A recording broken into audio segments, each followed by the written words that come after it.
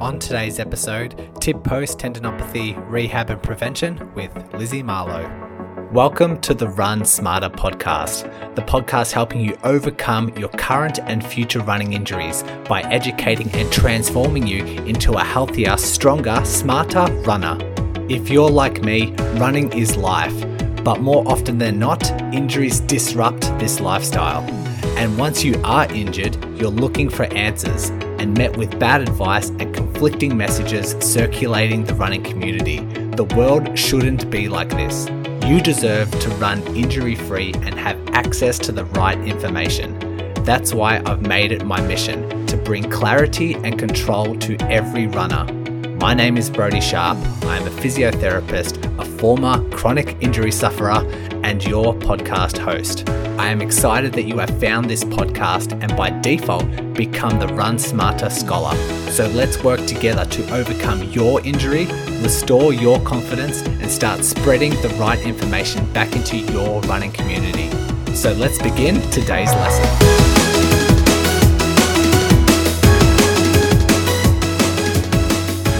This has been a long time coming. Our tib post tendinopathy.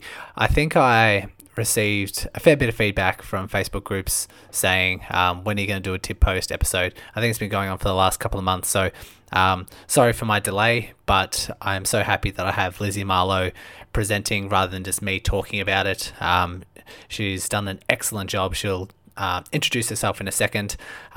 Before we get into today's episode, thanks to everyone who submitted their questions. I'll give you a shout out now. First to Sam Todd. Sorry, during the interview I had a bit of a blank and couldn't remember if it was male or female, but sorry Sam, I did answer your question and had to look back in the Facebook group, and apologies for that. But we have, Sam had asked, she asks, she's been having flare-ups and wondering, are flare-ups expected?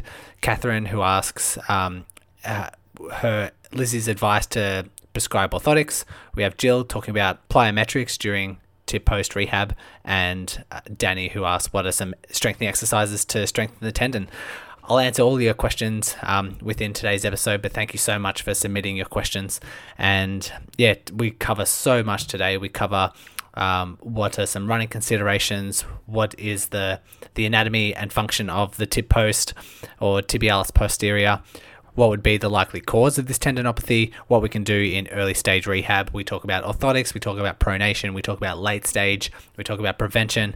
So much to cover today, and Lizzie was so generous with her time and loved hearing everything that she had to say.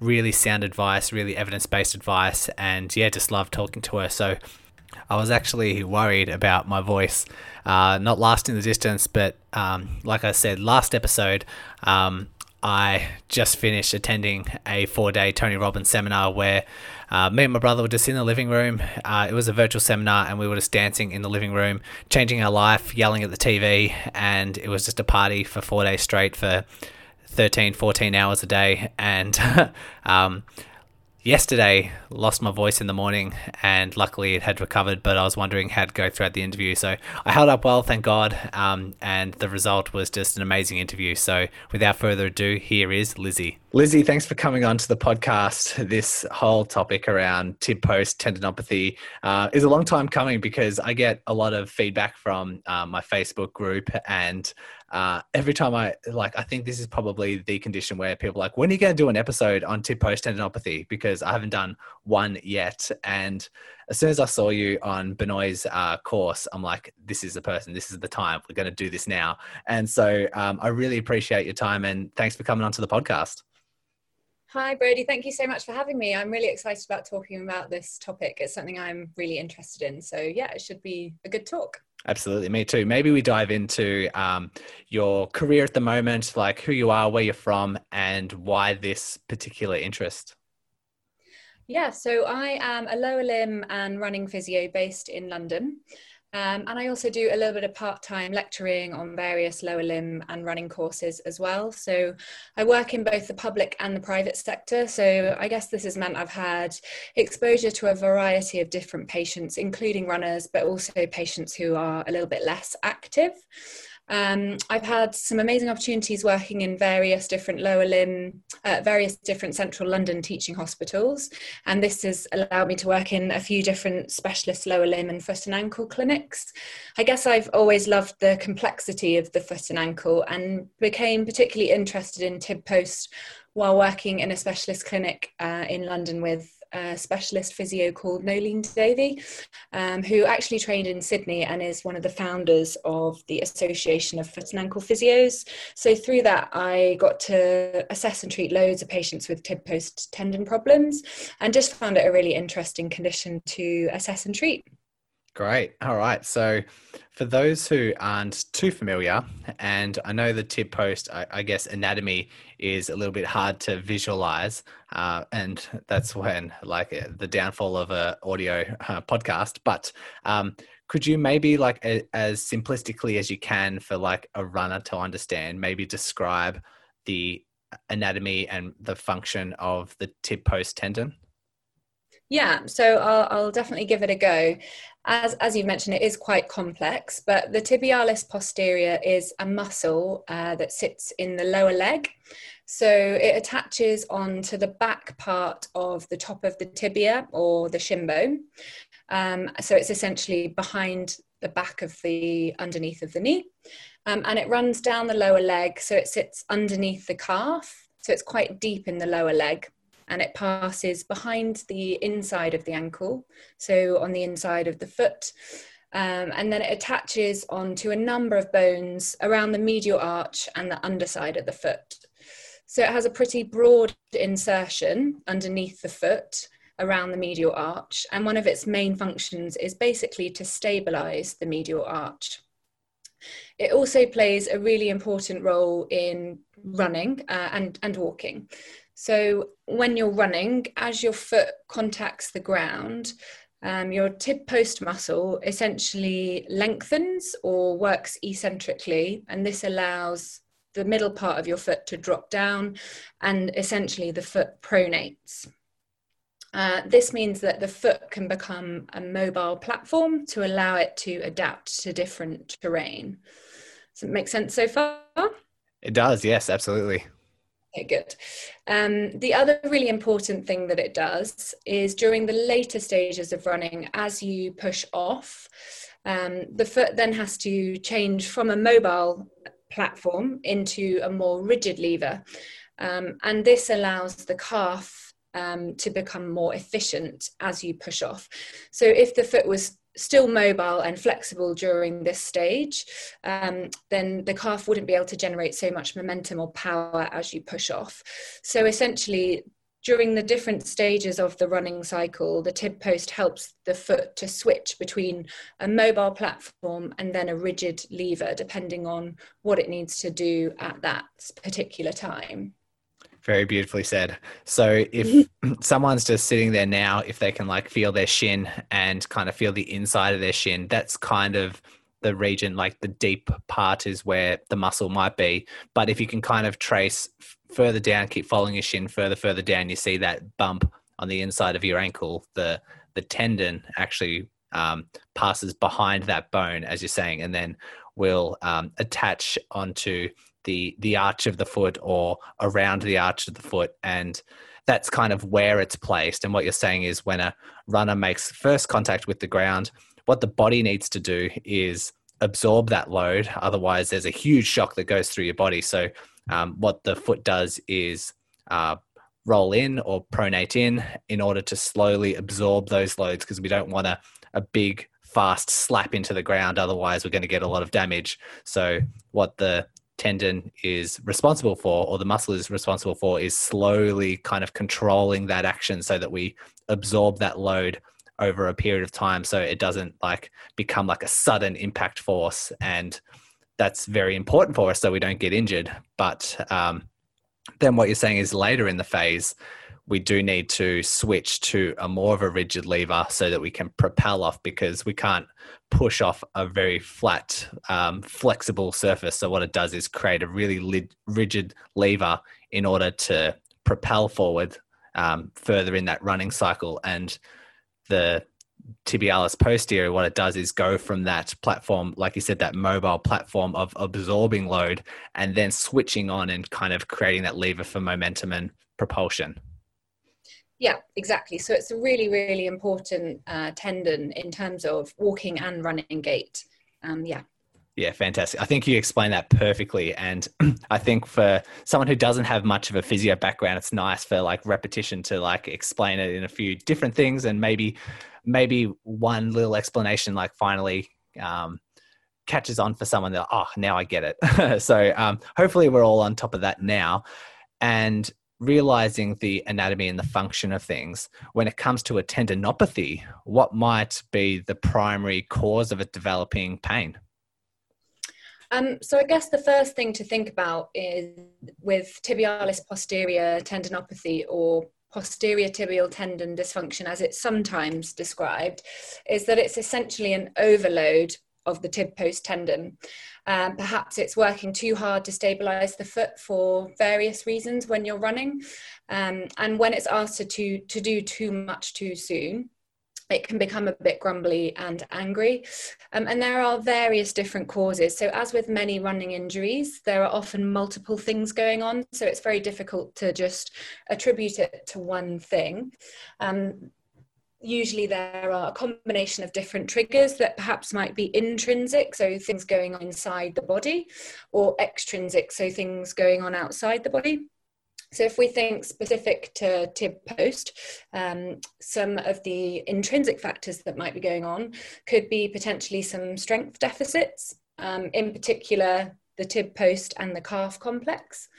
But also the whole of the kinetic chain, so the whole of the lower leg muscles, the quads, the hamstrings, the glutes.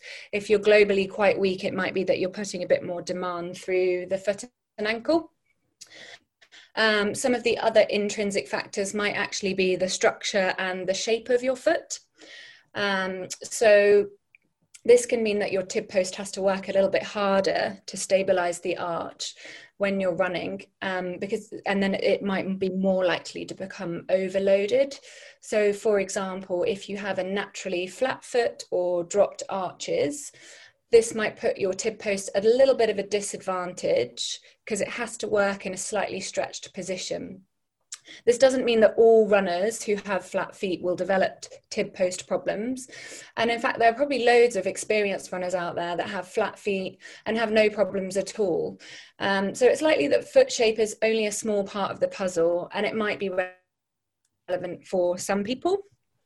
I think one of the other things that's particularly important with runners is mobility restrictions. So in particular, some restriction around the ankle joint.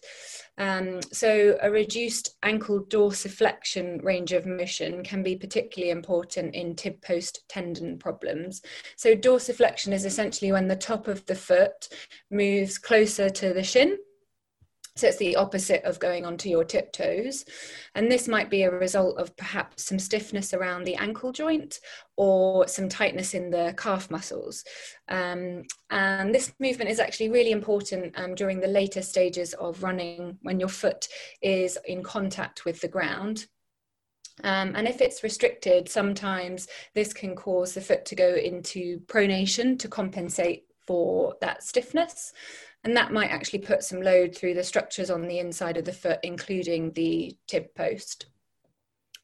I think the last intrinsic factor to be aware of is probably BMI, so body mass index, how heavy you are for your height. So if you have a high BMI, generally you're going to put a little bit more mechanical load through your foot and ankle tendons, and this might put more stress through the tib post, which has to work a bit harder to stabilize the arch. Now, interestingly, as well as having a mechanical effect, fat cells, especially around the abdomen, can lead to more inflammation in your body. And this can affect the health of all tendons, including the tib post. And it generally promotes this widespread inflammatory environment, which makes tendons more susceptible to inflammation. I'll go on to the extrinsic factors, but I wanted to check if you had any questions on that first. Yeah, there might be a few things that we can unpack there. When you first start, you answered this really, really nicely, and it covered so much. There's First of all, you talked about the overload, which hopefully the listeners are like, oh, fantastic. That fits the pattern of every other tendinopathy, every other lower limb tendinopathy that's out there for runners. So doing too much too soon is definitely a key factor for the cause for this. And over the last couple of episodes, I've kind of been explaining that if you have do too much too soon, or if you overtrain, and like they'll an injury will develop almost at your weak link. And let's just say you do have a foot shape or an arch that's lower than others, and like you said, it puts the tendon under more stretch. If you then overload your body, if you go from running 10K to doing 20K too quickly, it's more likely you're going to develop this tib post tendinopathy if you do have a lower arch, because it is under more stretch compared to someone else who has a higher arch. But that's not to say that the collapsing foot is the direct cause. The direct cause is the overtraining. It's just highlighting your weak points as soon as you do have those training errors. And if you were to adapt, if you do have flat feet and you do adapt carefully enough, then that tendon just gets stronger and stronger and stronger, but you might just be a little bit more of at a predisposition if you do have those training errors, what it will arise. I think that's a really nice way of putting it. And like you said, it's only just a small part of the puzzle, but then you're also factoring in things like ankle mobility and high BMI and that kind of thing.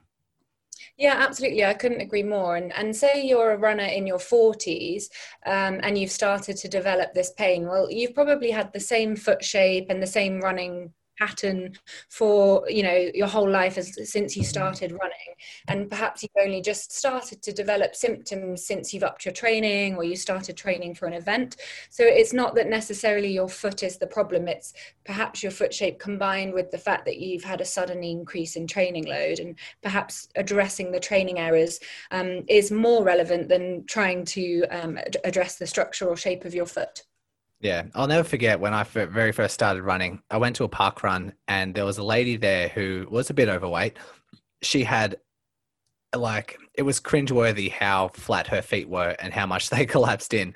And she was running 5K and she was actually doing it in like barefoot shoes or socks or something. And she had no support. She was collapsing in. She had this external rotation. It was cringeworthy, but I was just watching it because I was fascinated. And she was just happily running, doing her 5K. And I'm like, go you. Like a lot of people will say, why the hell are you running based on your mechanics? But I guess she's just developed enough tolerance and the body's adapted strong enough for it to tolerate that. And I'm just like, it's really fascinating how the body can actually adapt and become accustomed to what you're putting it through. Yeah, it's amazing. She's probably been doing that for years, hasn't she? And she said she's allowed her body time to adapt to it. So yeah. Yeah, definitely. Good to know. Okay, so we have some extrinsic factors that you want to discuss. Yeah, so I think the most important one there is training loads, which we've kind of touched on already. So I think this is an under-recognised cause of running-related injuries, certainly amongst runners. And actually, it's been suggested that it accounts for about 70% of running-related injuries. And it's particularly relevant, I think, in tib-post problems. So as we've talked about, it's this doing too much too soon and not allowing the body time to adapt to it. So in particular, things like increasing training volume, or perhaps increasing the speed of your runs because you're trying to improve your performance or training for a specific event. Or perhaps you've reduced your rest days, or even started running on slightly different terrain. So an uneven route where your foot has to maybe adapt a little bit more and your tib post has to work a little bit harder to stabilize your foot. So if, as we've said, if these changes are introduced slowly, I think that the tib post can adapt. But the problem is when we're introducing these changes is too quickly. I think another important consideration, certainly with the foot and ankle, is footwear.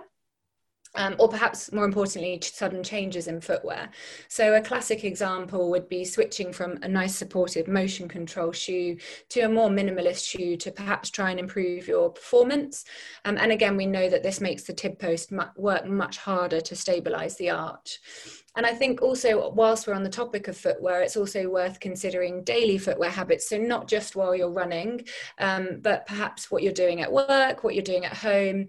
A classic example, again, might be when the weather gets a bit nicer and you switch from a trainer to a flip-flop, which I think you guys call thongs.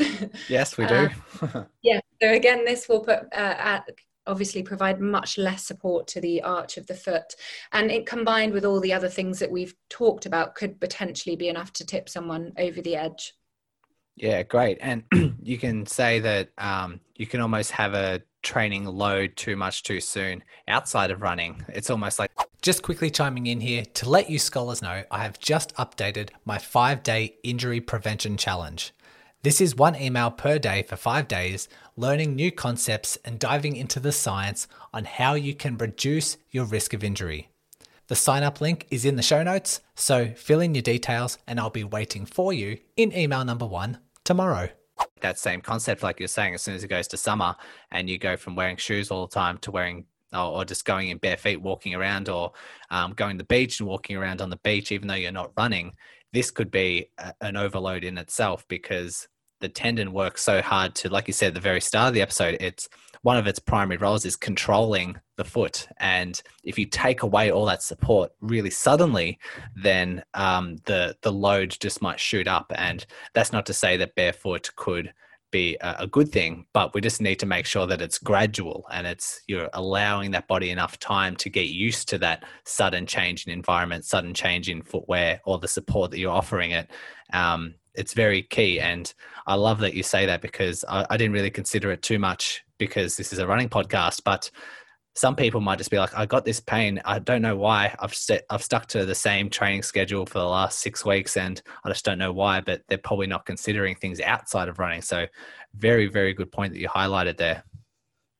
Yeah, I think it's a little bit of detective work as well. You know, you do have to sort of tease these things out, and runners often don't think that it's relevant. So it can be useful to just think about that.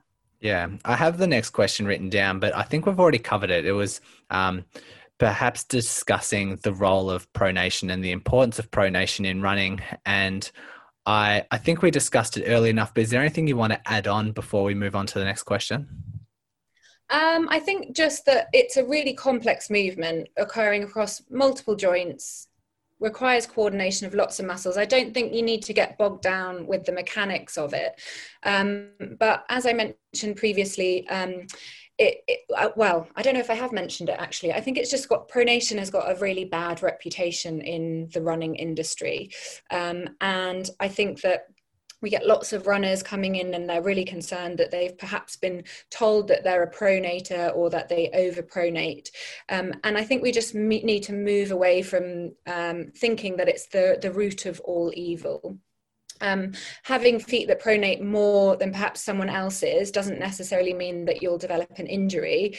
And actually there's some research to say that having excessive pronation might even be protective against certain injuries.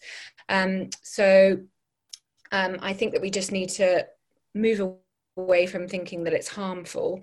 There are certainly some scenarios where it might be relevant, but as with a lot of these things what we're discussing this evening, it's only a small piece of a very large puzzle.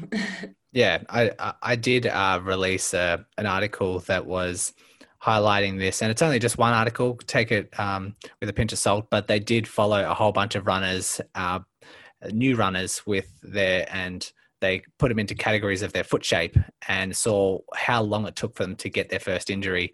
And the pronators, I think there was no difference between groups, whether you had a high arch, neutral arch, like a low collapsing foot arch, that kind of thing. And also it showed in there that potentially the ones who did pronate were less likely to get injured, or had a longer time until their first point of their first injury. So it's interesting to know, but why do you think there's this misconception out there that, you know, if you're an overpronator, you're more likely to get injured, you need all this support, otherwise you shouldn't be running? Where do you think that's distilled, and where do you think that's arisen from?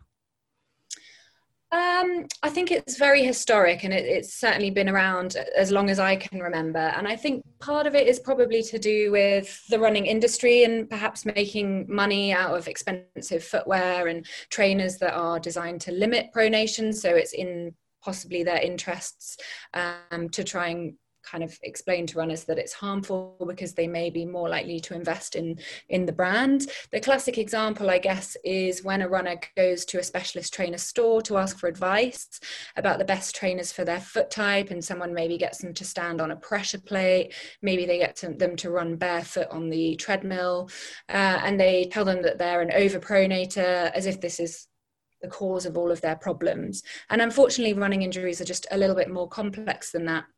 The relationship, as you've mentioned, between pronation and injury still is something that is poorly understood. And, you know, we see so many runners with excessive pronation with no significant pain or injury history. So if it was the devil, as many trainer shops probably kind of explain, then, you know, everyone with this movement pattern would suffer with these particular injuries, but that's simply not the case. So, yeah. Yeah. And I think if someone isn't aware of the current information, isn't aware of the current evidence, it kind of just like makes sense to them. It's kind of like you see a photo of collapsing feet and you're like, oh, that doesn't look good. And you look at someone who collapses in when they run there, you're like, oh, that doesn't look too good. And then you see a photo of an arch or like a posture, feet collapsing in, knees collapsing in, like hips are out of line. And then they have support under their feet where everything just magically aligns. And it kind of just makes sense. It makes sense like visually for them. And then it's reinforced when they're being told by maybe health professionals or, like you said, people at shoe stores, and it kind of just reinforces that belief. Because I know if I didn't have any training, that'd make a whole lot of sense, that we want to be aligned. And if you are overpronating, we'll say, if you are doing that, then it doesn't look like a good thing. And yeah, like I said, it makes sense. But I do have a story I like to tell myself, that if someone has an Achilles problem, if someone develops an Achilles tendinopathy because they've been running too many hills, or if they have less protection or less like of a heel drop, because that Achilles is put under more stretch and what we call, like you said, dorsiflexion. Like if someone's running up hills, your foot goes into more dorsiflexion, it's under more stretch. If they develop an Achilles injury, we don't call them like an over dorsiflexor and say you shouldn't be overly dorsiflexing. No, that just make no sense at all. What you'd say is, okay, this is an overload. It's a too much of an acute overload. What we can do is perhaps put you in some heel lifts to get you out of stretch in the short term, just to settle down some pain. And then once we get back, we need to make sure you're strong. We need to make sure that you don't overload with your training. We make sure we address all those training errors and things outside of running so that the tendon heals and gets stronger. It's exactly the same with this tib post thing. You know, the injury might have been caused by a sudden load due to pronation, but that's not to say that you're an overpronator. We just need to educate people on that right topic. Is there anything you want to add with that? Yeah, no, absolutely. I completely agree. And it's a really nice way of explaining it, because I think we're so sort of embedded in this belief that pronation is bad, that I think once you explain it in a slightly different way, it's much more easy for runners or patients to then think, oh, actually, yeah, that makes sense. Maybe it's not such a terrible thing. Yeah, so we've moved into pain now. We've moved into the tendon itself has started to become a bit irritated. Perhaps we've had some training errors. What can we do in the early stages in order to settle down this irritated tendon? So I think the priority in the early stage is to try and reduce anything that might be overloading the tendon, and of course reduce any pain associated with that. So training modifications is a really important starting point. So as we've already mentioned, prioritizing things like reducing volume or speed of training. And I think a really, really key thing is adding in some rest days for adequate recovery. And I think this is something that can often be quite tricky for runners who've perhaps been used to running 6 days a week for a number of years, and then having to adjust to that, it can be quite tricky. But it really is an important strategy to try and reduce any overload and just allow things to settle down. And on those rest days, you could add in some cross training, perhaps swimming or some cycling. So you're kind of having some active recovery. And I think it's quite nice as well in that stage to stick to some sort of pain monitoring model. So when you're running or when you're doing your rehab exercises, or even when you're just doing your daily activities, be guided by your symptoms. So think about a score out of 10. And I think it's okay for your symptoms to be less than a 4, so around about a 3 out of 10 with any of the activities that you do. But when you stop those activities, your symptoms should settle down within a 24-hour period. So it shouldn't make your symptoms the next day any worse. And that's a really good way of trying to control the symptoms in the early stages and calm things down. We've talked already about footwear modifications. I think that can be useful as well in the early stages. So perhaps considering something like a motion control shoe if you're in something more minimalist. And that's because it has a bit of stiffness in the midsole, and it might even have a little bit of a wedge under the inside of the heel, just to lift the inside of the heel up a little bit. And this could potentially reduce some of the forces acting on the foot and some of the loads on the tib post. Now, just remember that making significant changes or sudden changes like this could potentially shift the load elsewhere. So you might want to introduce these changes more gradually over, say, a 3-month period. And you might need to even seek advice from, say, a podiatrist or physio who specializes in running injuries to just give you some guidance on that. And then the other thing in the early stages is to think about daily footwear habits as well. So with all of my patients who perhaps have quite severe symptoms, I would always try and get them to wear some sort of supportive shoe, even just around the house. And then we've talked a little bit about orthoses already, and I'm sure we'll go into a bit more detail later on. But I think that these can be really useful to offload the tib post when running and walking. So the aim is not to put the foot into a perfectly aligned or neutral position, but rather to offload painful tissues so that things can settle down and become less irritable. I don't know what your thoughts are on that, Brodie. Yeah, brilliant, because that's the exact same scenario that we're talking about. We're talking about like an acute flare-up where it is irritated and it needs to settle down in order to start applying some load that it can start tolerating. So there's some really nice strategies, and it does tee up really well with a question came in from Catherine, because she asks, if you were to prescribe an orthoses in a young middle-aged adult, what would you prefer? Is there one that you might prefer over the other? Because there's a wide range of variety of different orthoses that are out there on the market. Yeah, so I think it's really difficult to make that kind of decision. So as we've talked about, orthoses are essentially just an external device that can change the internal forces that are acting on the foot. And it can be really useful in the early stages. It really depends on your particular symptoms. So if you've had fairly short lasting symptoms and you consider yourself to have a fairly neutral foot or neutral foot type, then you might get away with a simple over-the-counter orthosis. So essentially you just want something with a little bit of a medial arch support. And you might even just need this temporarily until things settle down. If you've had symptoms for quite a while, so they're quite persistent, long-lasting, and perhaps you have some concerns about the shape of your foot or the fact that you're pronating when you run, this is when I would probably consider speaking to a good podiatrist who specializes in running injuries, because it might be that actually you need some custom-made orthoses and they can do a more thorough assessment. So I personally don't prescribe orthoses, so I would always refer my patients on to a podiatrist, and there are a number of different variables that they have to consider, like the stiffness or shape of the material, whether or not they put wedges underneath your heel, and the friction of the top of the fabric to reduce slipping between your foot and the orthosis. So yeah, it's a really complex process, and personally I would get my runners to seek advice from a professional if they have any sort of concerns about it. Yeah, I totally agree with that one. And you mentioned two different things with that question. You said, one, it would depend on your symptoms. So it's not for everyone. It depends on your individual circumstances.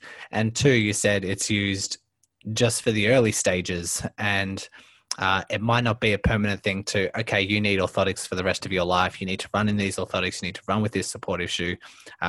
Keep in mind that if you choose to, that's fine, but you shouldn't be told to. And the role of the orthoses in the early stages is just to offload that tendon or shift the load somewhere else away from that irritated tendon in order for time for it to heal, in order for it to in a day or two or maybe a week, start tolerating more loads and start applying more strength. And I think this is a really good time to ask Sam's question, because he said Sam's recovering from tib post tendinopathy. I'm not too sure if it's male or female. Need to check that.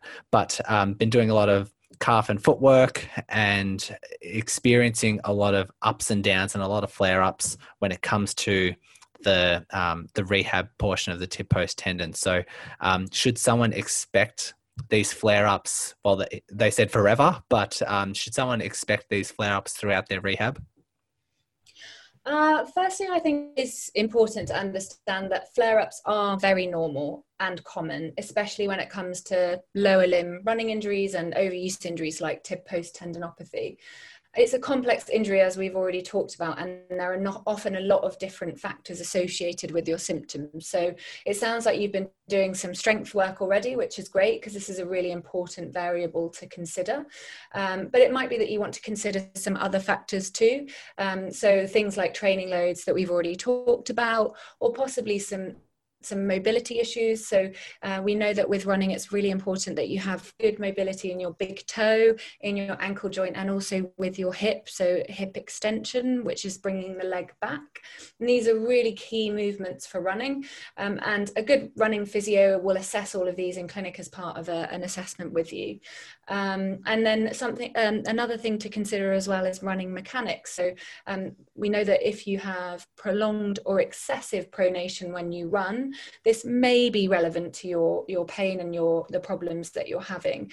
So it might be worth getting someone to assess you running as well, and it might be worth considering an orthosis if you don't have one already. Flare-ups definitely shouldn't last forever. So you should expect to get some improvement within a few months, and definitely some significant changes within 6 months. So if you're really not progressing, I'd definitely advise you seeking some help from someone who understands running injuries and who understands foot and ankle problems as well. Yeah, and I think if Sam's like reflecting on this as well earlier in the episode, reflecting on footwear outside of running as well, perhaps that might be something that might be triggering your flare-ups that you're not realizing because you're focusing too maybe on the running component, or maybe like the walking component, or maybe the strength component, and not realizing the standing and just daily life of footwear. So perhaps identifying all those factors and seeing if there's a certain pattern with the flare-ups and changing the behavior or changing any predictability that might be occurring. Really, really nice. Since you're talking about some running considerations, and you did mention the long or excessive pronation, are there any other running considerations like terrain or gait retraining that we might need to consider? I think it's a difficult one, and unlike the knee, there's very little evidence or research on tib post tendinopathy. So everything is really very much based on kind of experience and chatting to other people. You could potentially have a go with increasing step rate or cadence, so the amount of steps you take per minute. So if you say increase this by 5%, you're going to be taking quicker steps, which means that you'll be spending less time in contact with the ground. And in theory, this should reduce loads on the tib post. And so it could potentially offload anything that's causing or triggering the pain. I've had a couple of runners where I've tried it and actually it's flared them up a little bit. So I think you can definitely try it and explore it. And if it helps you, fantastic, keep going. But if it doesn't work as a strategy, then you might want to move on to considering something else. Okay. What about terrain? What about uphill, downhill, trails, road? Anything there to consider? I think the main thing is probably uneven surfaces, just because the foot has to adapt so much more and the tib post has to work so much harder. I think with trails, I haven't really known that it's a massive issue, certainly not like it would be in an ITB related problem. And up and downhill as well, I don't think that's a major problem. I think speed work could potentially be an issue, and that can generally be a problem in a lot of foot and ankle tendon problems. But yeah, no, I haven't noticed it be particularly triggered by hills. I don't know what your experience is, Brodie. In the when I was working in clinics, there's a river that's near our clinic, and people do a 5K loop around this river. There's a bridge that takes them over the top, and someone who was running around that river and came in with a tib post tendinopathy, I could almost guess what direction they were running in, because even though they're on either maybe the grass or the concrete path or something, there's a very gentle like slope towards the water.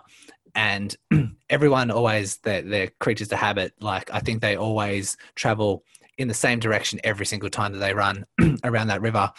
And so I could almost predict what direction, clockwise, counterclockwise, or heading in, because if you were to run in one direction and there's a slope from left to right, one foot is going to pronate more, one foot is going to supinate more. And if they've obviously had an overload in training, but they're still running around that slope. And if, I think if there is a very gradual slope, then there would be an increased likelihood, if a tib post tendinopathy were to arise, it'd be on that foot that pronates more towards the water.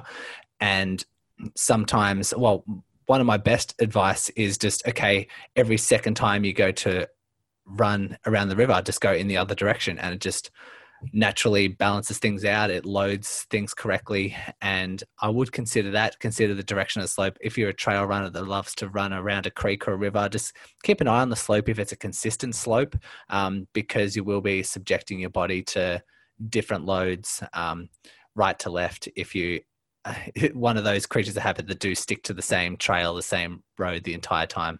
That might be one thing I'd add, but you answered that really, really nicely. Okay. Really important point, actually, running sort of along a slope. I can see how that would be relevant. Yeah. Yeah, it made a whole lot of sense to me. And even when I first started running around that river, I started developing a little bit of stuff on the inside of my foot as well. Don't know if it was tib post, it might have been, but recognized that and started running in the opposite direction. It just went away forever. So sometimes catching it early and recognizing it early all you need to do is just make one switch, which is a really nice thing if you catch it early enough. So I think there was a lot of questions around strength work.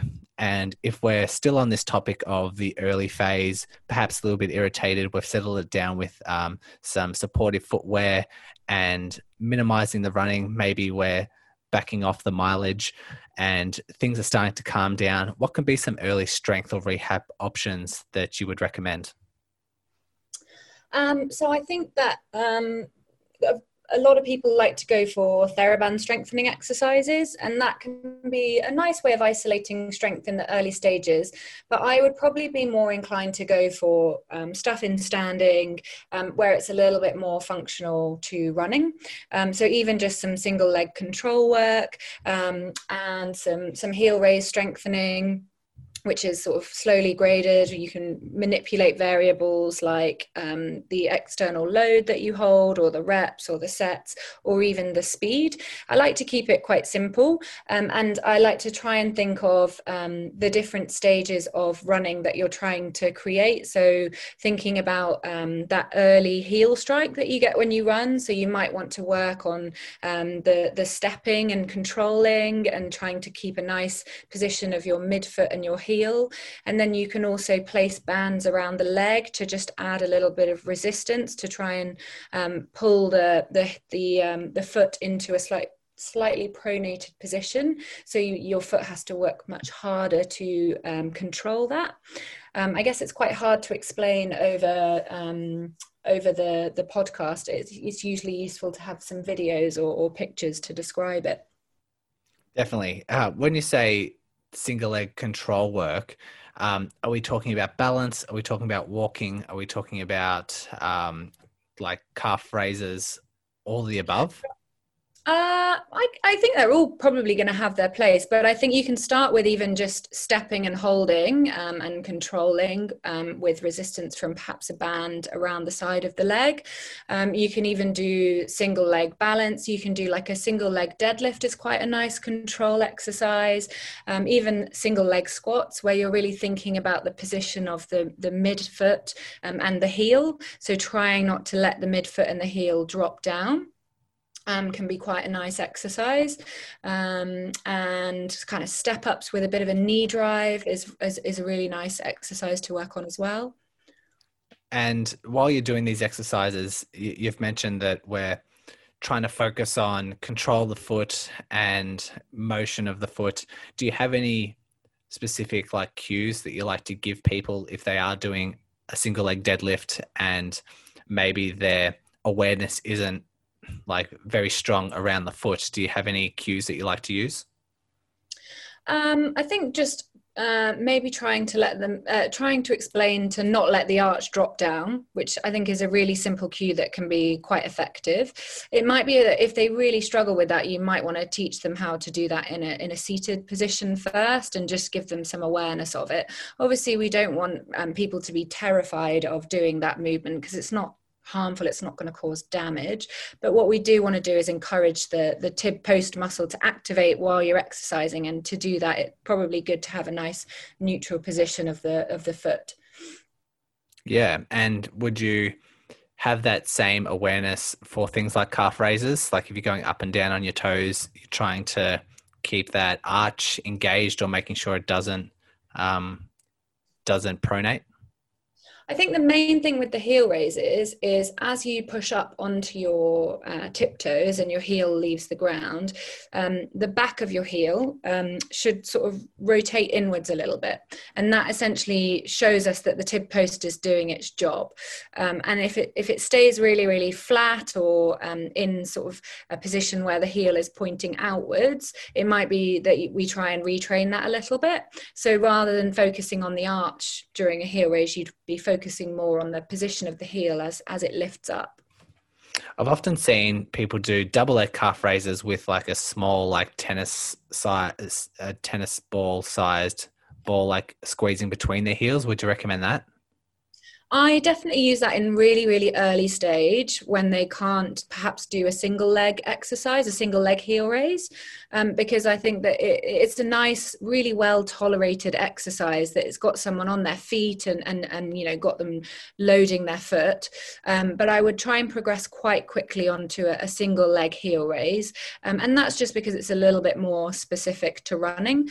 I quite like an exercise where you get the runner to put their opposite foot perhaps on a chair, and then they're going to do a modified heel raise with the injured foot on the floor, and it just gives you the opportunity to load the foot a little bit more than you would do on a double leg. I don't really think that exercise has a name, but I just call it a heel raise with their opposite foot on a chair. And you can add load to that, so they can hold a weight, or perhaps a dumbbell or a kettlebell, and focus on that heel position as you lift. Yeah, I think I saw a photo of that during your presentation, and the chair was a little bit more forward, so it was kind of almost like a lunge kind of distance away. Is that the one you're talking about? Yeah, and it's quite specific to that stage of running, because when you push off your heel, your foot is quite far behind you, so it's quite good to I think be lunging forwards onto something. Yeah, it's perfect to mimic that that action of the running cycle. So if we've lost some viewers, just imagine if you do a lunge. Most people can imagine what a lunge position would look like, but that front foot is up on a chair. You might not be that far forward, but that's the kind of position you can be in, and then you can do calf raises with the leg behind you. I really like that. And then you can add weights if you have, you can maybe hold on to a dumbbell with one side, or if you have like a Smith machine, then you can apply load with across the shoulders. So that's a really nice one that's so functional and makes a whole lot of sense. So if you have the opportunity to do that, I'd highly recommend it. And then you're focusing on the control of the foot the entire time, making sure the quality of the movement is up to standard. Yeah, absolutely. Great. How about, well, I guess my next question would have been more advanced strengthening or like end stage stuff. I guess this calf raise one can get pretty advanced and can be considered pretty end stage stuff, but do you have any other exercises you might recommend? Because I also think that end stage exercises can also be considered as prevention exercises as well for those who have had tib post tendinopathy in the past, or those who might think they're at a predisposition to getting this tib post stuff. So when it comes to end stage exercises, consider that as prevention type of exercises as well. Any tips? I think the first thing to be aware of is that the tib post, its main function is that it's a positional tendon. So this means it's designed to support and stabilize the arch of the foot. So it's very different from something like the Achilles, which is designed more for speed or power. And so during end stage rehab, although it's really good to focus on heavy loads and plyometric drills to prime the runner for the demands of running, you don't want to do specific heavy loads or plyometrics to isolate the tib post. You're more trying to work the whole lower leg to just prime it for getting ready for running. So yeah, as you mentioned, you could do heavy calf raises, single leg drills like single leg squats. You can increase the load on just squats and things like lunges. And then I think slowly progressing to more speed drills and plyometrics can be useful. So just standard lower limb plyometric exercises are pretty adequate, and you'd want to do 1 to 2 sessions a week for about 2 or 3 weeks. To prime you for getting back to the full demands of running, probably alongside a return to running program. Sorry, go on. I was just going to say, it's really important when you do things like speed drills or plyometrics to monitor your symptoms during and after, and just be guided by that pain monitoring model again, because you don't want to trigger a flare up if you suddenly increase the speed or intensity of your training. I see that mistake too often, so I'm glad you highlighted that, because people are like, I need to start plyometrics, so they'll do 3 sets, 4 sets of a new exercise, and then it's just flared them up for a couple of days. So be very careful when it comes to plyometrics for any rehab at any stage, making sure it's a gradual set. So you might want to do, if you're doing 3 sets of deadlifts or something, you might want to make sure that if you're increasing speed or implementing some sort of plyometric movement, that you're only doing 1 set and then seeing how you feel. Then if it's okay, you're then implementing the 2nd set and see how you feel. And then you're slowly, gradually implementing that explosive kind of movement. So Jill did ask a question about plyometrics, and I think we answered it perfectly. A couple of plyometric examples would just be things like skipping, would be things like those drop squat jumps, like just anything that's quite explosive. Plyo lunges, maybe, as long as the control is really good. I think you can probably YouTube plyo lunges if you are not familiar with those. But like you said, all the time, making sure that the control is there, making sure that the technique is there, and making sure that it is gradual when you do implement it. And then when it comes to the preventative side of things, you're saying that this tendon is mainly designed for control. So a really nice prevention and priming, or like a warm-up kind of pre-activation thing, would just make sure that you have good control, and making sure during every exercise that you do have good control of the foot and ankle and the rest of the lower limb. And potentially before a run, if you're experiencing, or if you're like the end stage, maybe some pre-activation exercises could be things like a single leg deadlift or a single leg squat or a single leg calf raise, focusing on the control, making sure that's the key point of the exercise, and that's warming up and preparing the tendon for things like a run or a gym session. Is that kind of what you're getting across, or am I? Yeah, a little bit. I think what's important is that a runner doesn't worry too much about then taking that into the run and thinking about every step and trying to control the position. I think that's something that just should happen naturally. But I think, some kind of warm-up exercises are always useful. I will always get people to also really focus on ankle range and ankle mobility before a run. So perhaps doing some calf stretches or ankle mobility work, just because we know that if the ankle is really restricted, that can put a little bit more load on the tib post. So that's a really nice way of offloading it pre-run. That would be something I would also focus on. Lovely. I think I see it the same with people who have like glute problems, and they try and run and activate their glutes while they're running. And I think the same could be said for tib post. Like if people are worried about it and they're trying to engage their arch and they're trying to control their foot every time they step when they're running, I think that's just detrimental and shouldn't be happening. So yeah, I totally agree with that. Is there, as we're wrapping up, is there any other running considerations when it comes to rehab and prevention? I think we've covered so much, but anything else that comes to the top of your mind?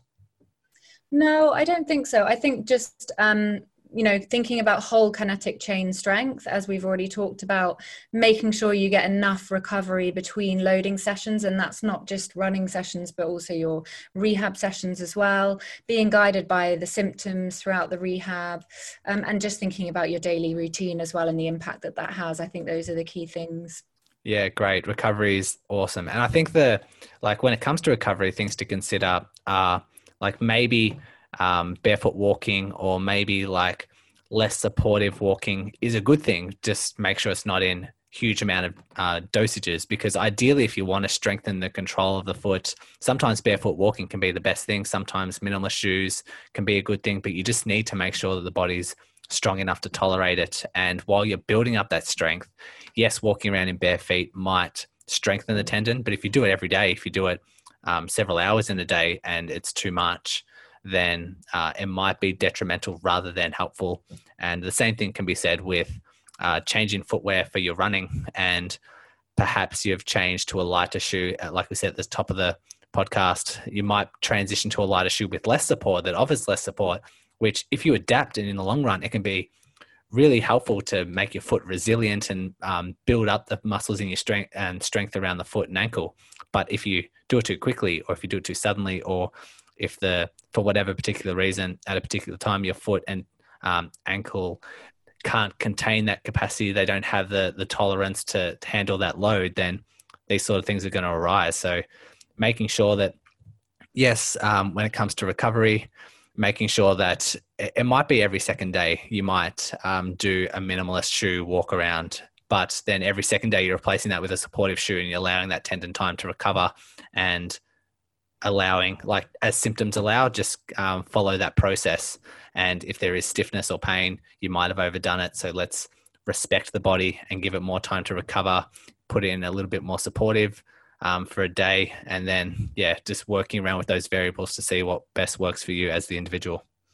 Yeah, exactly. And as you mentioned as well earlier in the podcast, maybe changing the route as well. So you're not always running on the same trail, change the direction. So you're just loading different parts of the foot and the leg.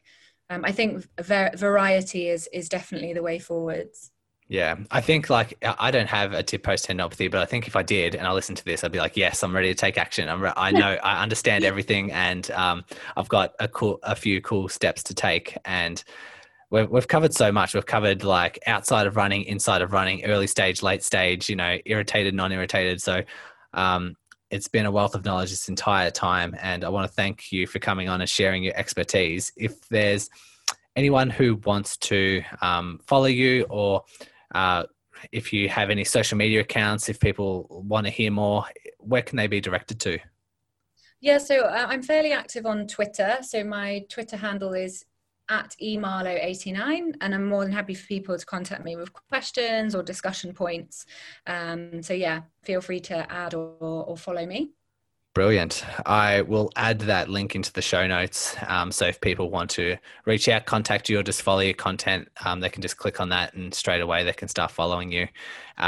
Brilliant. Like I said, a lot of people that are listening to this podcast have been waiting a long time for a tib post episode. So I couldn't think of a better person to discuss this topic. So once again, thanks for coming on. Thank you so much, Brady. I had a really good time. It was great discussing it with you. Thanks for listening to another episode of the Run Smarter podcast. I hope you can see the impact this content has on your future running. If you appreciate the mission this podcast is creating, it would mean a lot to me if you submit a rating and review. If you want to continue expanding your knowledge, please subscribe to the podcast and get instant notifications when a new episode comes out. If you want to learn quicker, then join our Facebook group by searching the podcast title. If you want to take your learning to the next step, including injury prevention principles, injury-specific insights, and modules to boost your running performance, then head to our website by searching runsmarter.online and jump into our Run Smarter online course. Once again, thank you for listening and becoming a Run Smarter scholar. And remember, knowledge is power.